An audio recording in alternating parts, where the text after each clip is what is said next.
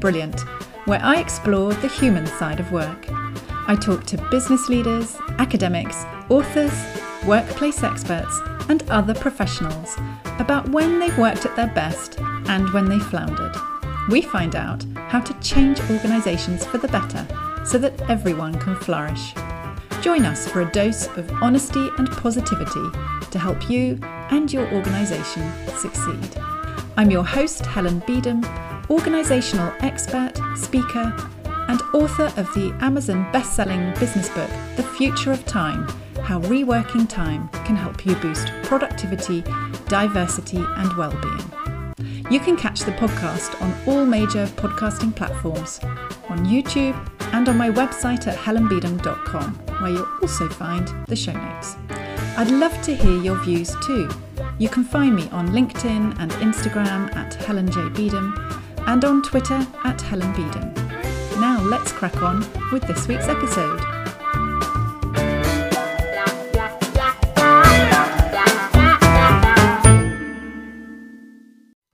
Hello, welcome to episode 7 in this second series of The Business of Being Brilliant. I'm recording this on Friday the 10th of June and it's going out on Monday the 13th of June. How was your Jubilee weekend? And the 3-day working week? I don't know about you, but I could definitely get used to a shorter working week when you know that everyone else, in the UK at least, is also out of the office and enjoying themselves, bunting or no bunting. It makes all the difference in terms of switching off properly. Although I'm not sure Boris Johnson enjoyed his time off quite as much as the rest of us. He had an unenviably uncomfortable return to the office.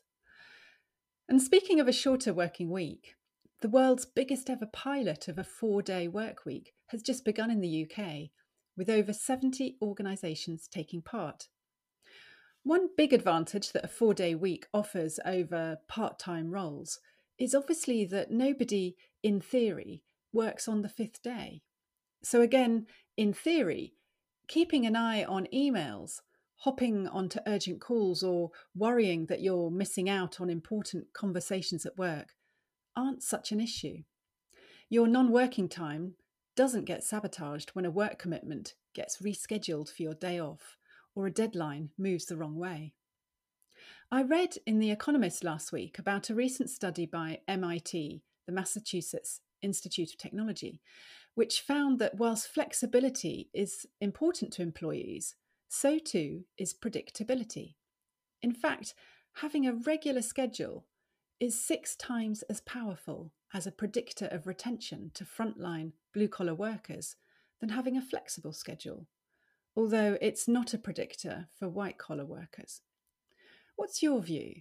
Would you prefer a reduced working week or more predictable hours across a full working week? Let me know. Other news, and I'm looking forward to helping a lovely group of busy, career-minded professionals to transform the way they think about and spend their time. They've joined my programme, Time for the Things That Matter, which starts next Tuesday, the 21st of June. We'll be looking at 5 ways our brains deal with time, 10 time traps we fall into and how to avoid them, and 5 great questions for responding to demands on our time, and more. The programme consists of 2 live virtual sessions on the 21st and 28th of June, with daily online coaching in between.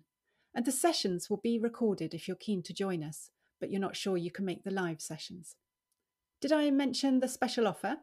It's just £99 per person instead of the usual £299. There's limited availability, so don't procrastinate. Book your spot today. Details are at helenbeedham.com and I'll pop a link in the show notes. On to my reading challenge, Reclaim Time to Read. And I loved last week's novel, My Brilliant Friend, by the acclaimed Italian author Elena Ferranti. I felt I was in Naples myself, watching 2 friends grow up in post-war Italy as they navigated life, learning, and relationships. I'm currently reading C.S. Lewis's short non-fiction book, The Reading Life. C.S. Lewis was an incredible reader, reading for several hours every day throughout his life across a vast range of subjects. But I was really chuffed to discover that if a book wasn't to his taste, he wasted no further time on it and even went as far as writing "never again" in the inside cover. This week, I'm back to novels with The Finkler Question by Howard Jacobson, an author I've never read before, but my husband raves about his podcasts, so I'm curious to find out more. My full reading list is at helenbeedham.com/2022 reading challenge. I'm keen to keep my reading list varied, so please do drop me a line or a post on social media and let me know your recommendations and suggestions. Right, let's hear now from this week's guest. We recorded this conversation just a day or so after he had flown back from New Zealand to the UK, but impressively, there's not a hint of jet lag in the brilliant reflections that he shares about his career and about leading a successful people business. Have a listen. This week, I'm talking with Andrew Wallace, who has over 20 years' experience in the recruitment industry. He is one of the founding partners of Leathwaite, the executive search and leadership talent specialists. Andy is currently their managing partner, and in parallel, he leads their global strategic initiatives and oversees their EMEA business and Zurich office. Over the last decade, he has built and led their governance business, and you may have heard him hosting Leathwaite's own excellent podcast, Distinctive Leaders. Before Leathwaite, Andy worked in New York, building the US arm of a leading UK consultancy, and with an emerging market search firm, where he partnered with investment banks in London, New York, Central and Eastern Europe. Welcome to the business of being brilliant, Andy. Thank you very much indeed for having me. Wonderful to be here. Does it feel different to be in the guest seat for a change? Absolutely. And I was thinking about it. It's good to have this experience just to realize when you've got your own guests, just what they're going through. So thank you for the opportunity, and I hope I do it justice. I'm sure you will. And we were just chuckling just now off air about a few tech gremlins we had trying to start our podcasting session. And it was very reassuring to hear that you're no stranger to those as well. So people have heard a very quick snapshot of your work life and your career and your role at Leathwaite. Can you tell us something about you that maybe doesn't normally get mentioned in your bio that might surprise people? I'm very happy to. You mentioned there that I'd done a stint in New York, and probably my ambition when I was growing up was not necessarily to be a headhunter, but was actually to be a pilot. I wasn't bright enough to be a pilot. In fact, I was too tall to be an air steward as well. And when I got to New York, I knew that flying was about half the price of learning to fly in the UK. And I got my pilot's license. This is prior to the tragic events in 9/11. So in the mid 90s, and I learned in an airfield called Teterboro Airfield. And about a month after I qualified, I asked a couple of mates whether they fancied going up for a fly, and we took off. And from Teterboro, it's very near Manhattan, and there's a lot of airspace there. And you've got LaGuardia, you've got Newark, you've got JFK. So they actually keep you low. And prior to 9/11, they actually sent you towards Manhattan. So we were flying down the Hudson River, right by all the tall skyscrapers. And we went down to about 500 feet around the Statue of Liberty and then out over the Verrazano Bridge. And we were flying over some water there. And then the engine got into a bit of trouble. And I did all the checks I possibly, and I was like, don't worry, we'll be fine. I'll get it sorted, having only just passed and done all the emergency type of checks. But whatever, I just didn't solve it. And in the end, I turned to my guest in the co-pilot seat and I said, I don't believe this, but we're going to have to land the plane. And we ended up landing in a field in Staten Island. And within about 10 minutes, we had 5 fire engines, 5 ambulances, and God knows how many cop cars. It was a very interesting experience, to say the least. And thankfully, I got exonerated because they took it away for a proper FAA investigation and they traced it to a faulty part in the engine, a busted cylinder. But it was a very interesting experience and something I kind of treasure, that I managed to walk away safely. But equally, it was a real wake up and reminder that being a pilot is a very serious job. And I still love flying today, but it was a really interesting experience. Gosh, I felt my heart racing as you were telling me that, because I can't imagine what it must feel like at the cockpit when you realise there's a problem and you can't fix it. I'm not really sure what I was thinking at the time, other than just to get the damn thing down. And you're supposed to do what's called a pan, pan, pan, or mayday, mayday, mayday. And I didn't even bother doing that, because it was just like, right, concentrate on getting the damn thing down in this field. And it was an interesting experience, but I'm glad we came through it. Well, it sounds like you have a very calm head in a crisis. Presumably, that might be one of the qualities that they took into account when making you managing partner at Leathwaite, with people to look after and big business decisions to make. Can you tell me a little bit about how you came to be in your role today? Sure. We set Leathwaite up. In fact, sorry to disappoint you. When you mentioned in the run up, I had 20 years of recruitment experience. I'm actually just touching on 30 years now, scarily. And when we set up the business in 99 with my fellow founders, Neil, Marty, and Jamie, we kind of, all of us look back and thinking, why did we do that? What was our motivation at the time? And I think actually it was just to create something. We must have had some kind of entrepreneurial instinct going on. Some of it might have been we actually didn't want a boss, so we wanted to create our own thing. And I don't think back then we had any connotations of, right, we're going to be X amount of people or we're going to be this size. I think actually we just thought, actually, this could be a really fun adventure and who knows where it's going to go. I'd had, prior to setting up in 99, when I came back from New York in 97, I was given a team to run of about 15 people. And I did that for a year before I moved into executive search. This is a contingency business called Robert Walters. And I loved it. I really enjoyed the people management, the leadership side of it. I didn't want to do it then because I wanted to move and understand more about executive search, moving, if you like, further up the recruitment food chain. And as Leathwaite has built and grown, I've always loved the client side of it, but also I really do enjoy leading, managing, developing, coaching people. I wouldn't want that role to be 100% of what I do. I definitely need a balance in what I do. But I suppose over time that has become, I'd like to think, a strength over time. And so when the other guys asked me to be managing partner about 5 years ago, which by definition becomes a little bit more focused on that leadership development aspect rather than the emphasis as a headhunter is prior to that nearly always client focused. It's about getting that balance. But that's really how I think ultimately you gravitate towards your own strengths.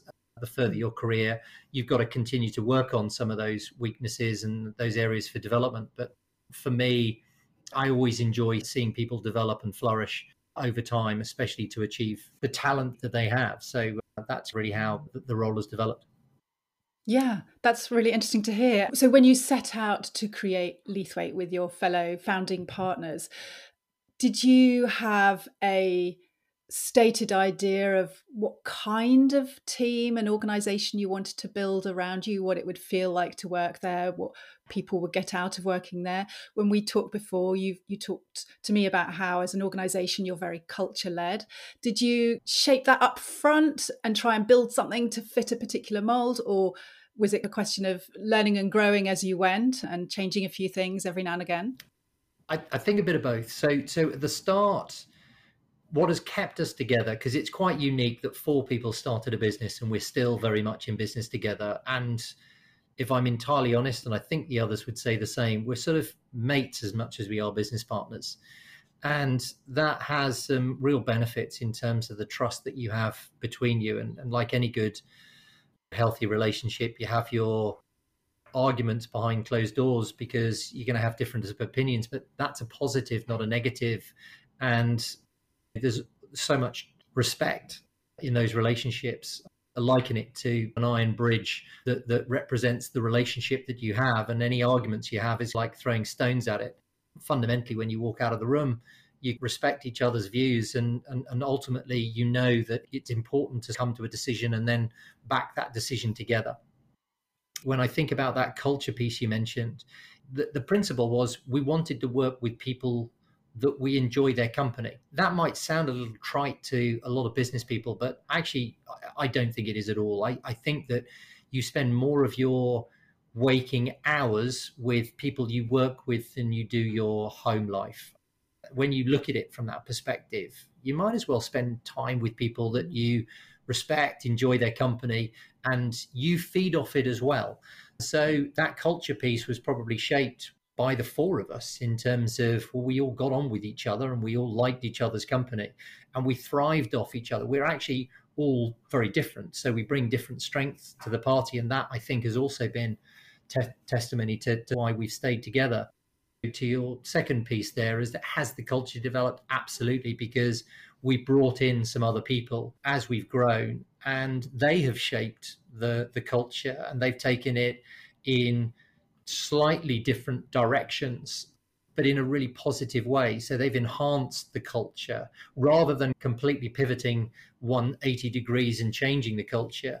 They've enhanced it in so many different ways, and I think that still continues today. When we've hired recently some new people, for me, it's important that you do keep evolving and you do keep changing with the slight emphasis without fundamentally changing the principles, the values. That's always got to be the bedrock, but actually bringing new ideas and new thoughts and evolving that culture has probably been the test of the longevity of 23 years so far. And we absolutely want to see Leathwaite go on for another 20 years.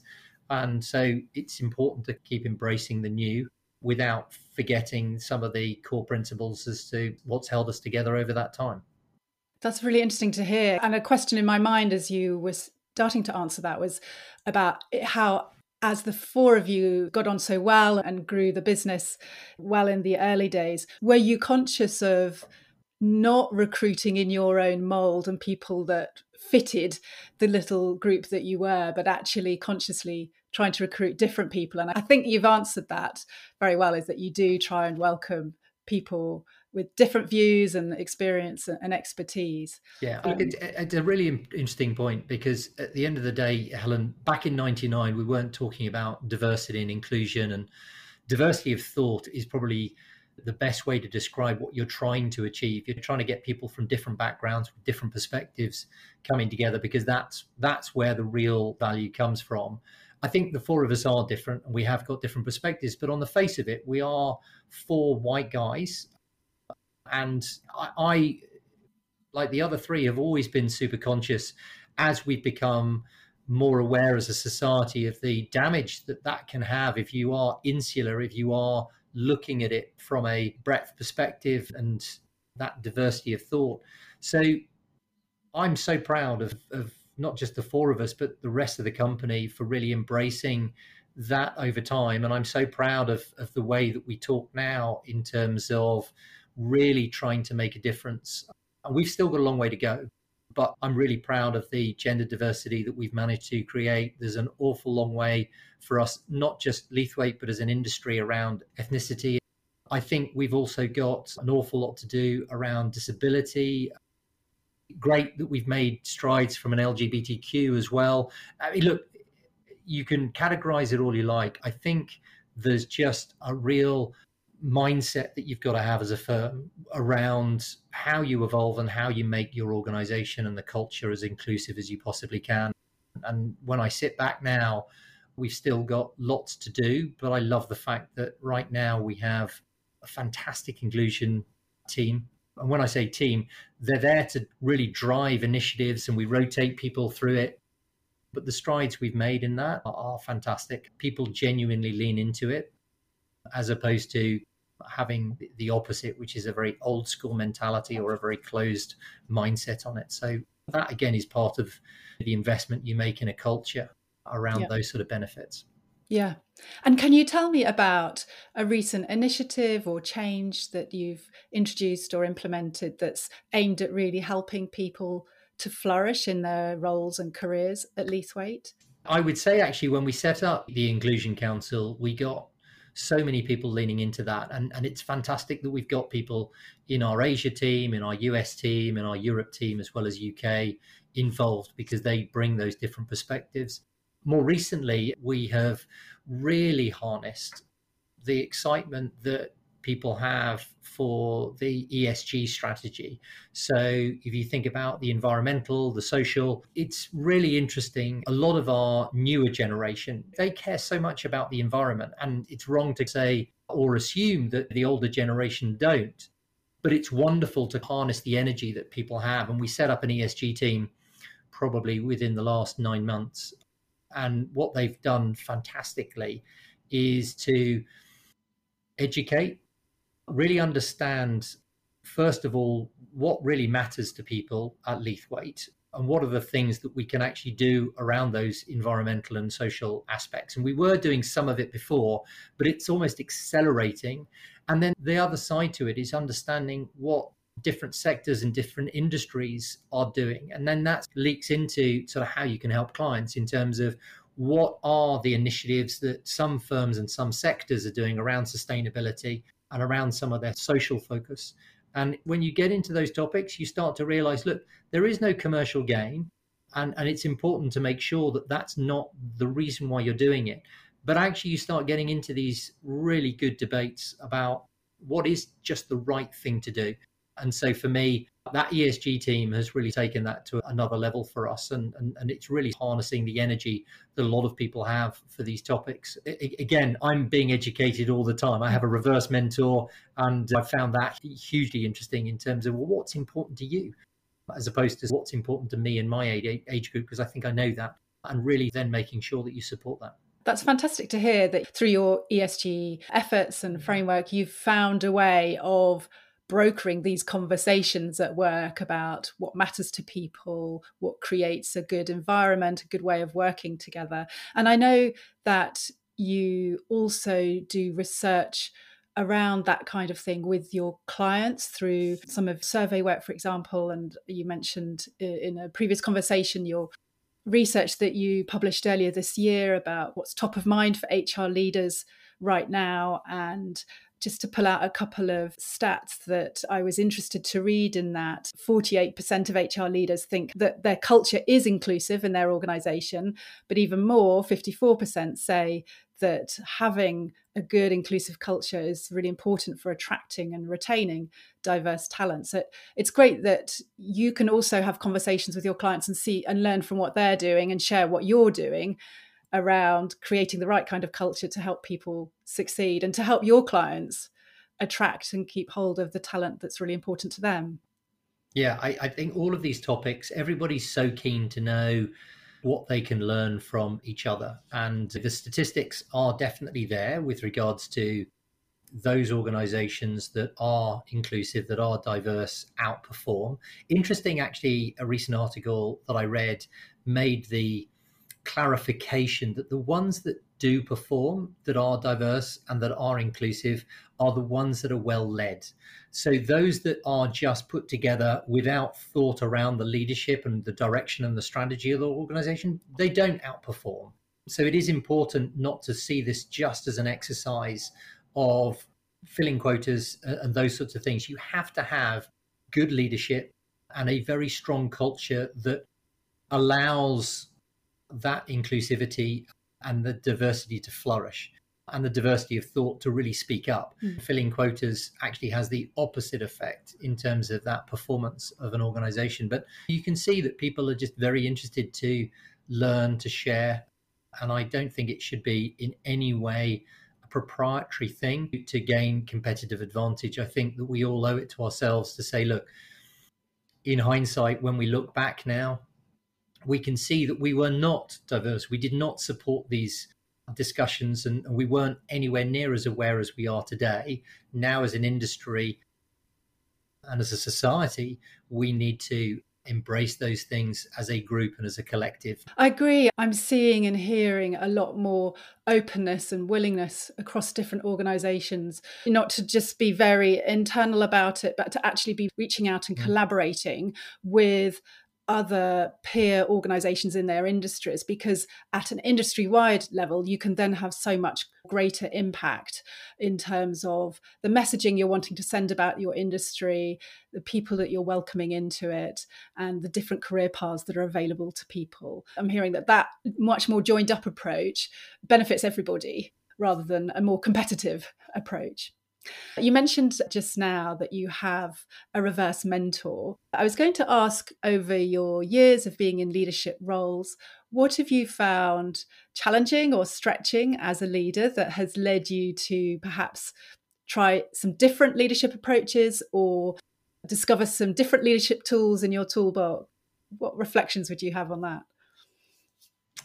That everybody's different, and I think you have to flex your leadership style as much as you can do to the people that you're leading. Not everybody loves sporting analogies, so I'll hopefully ask for forgiveness for those that don't love them. But I was reading Sir Alex Ferguson's book on leadership, and he talked about how in the dressing room he would change and flex his style to different people. I suppose the important thing is just understanding that if you are mechanical about leadership and this is me, I only do it this way, you are going to get mixed results. You are going to motivate some people, you're going to demotivate others. And I think that it's important to understand the people that you are leading. What are their motivations? What are they trying to achieve? With everybody that you lead, the objective is the same, which is you want them to achieve the maximum they can out of the talent that they have. And it's just about trying to find out how to do that. And so I love the intellectual aspect of that job of really trying to work out, because you're dealing with humans and they're not straightforward, and that's the beauty of humans, and therefore it's just working out what it is that really makes them tick. And I think that's why the job is never done. It's also never perfect, but I love those challenges of that. And to answer your question about what are the challenges I found, it takes a while before you get really comfortable at being able to identify those motivations sooner and quicker, but also having enough in your own locker with regards to that style might work, that doesn't work, let me try something else. And don't be afraid to experiment. But the important thing is also being truly authentic as a leader. You've also got to be true to yourself, and sometimes in the best will in the world, your leadership style is not what that person wants or needs. And that's also something that you get comfortable with, is that you can't be all things to everybody. Ultimately, you have to make a call and do what you think is the right thing. Those are some great reflections. Thank you. I really enjoyed hearing those. And you're right. I mean, humans are just so endlessly fascinating, endlessly diverse. And I love your reflections on how actually it takes quite a lot of self-awareness and conscious thinking about, actually, maybe I need to bring in a different tool or try a different approach or approach this conversation in a different way to have that degree of experience and leadership expertise to be quite thoughtful about that when you need to. So, yeah, thank you. And is there any other resource, whether that's a book or a talk or just some words of wisdom, that have really been useful to you in your career that you would recommend to others or share with others? Loads. If you want a book that I read, and I will caveat that I didn't read it, I listened to the audio book of it, but it was Turn the Ship Around by David Marquet. And it was about a very underperforming submarine when this captain took it over and basically turned it into the best performing team in the Navy. And I think there are an awful lot of things from that, but maybe the one core message is that it's really important to give accountability to all levels of an organization. Traditional organizations are very much a leader-follower structure where all of the key decisions are made by the leaders and the rest of the organization just do what they say.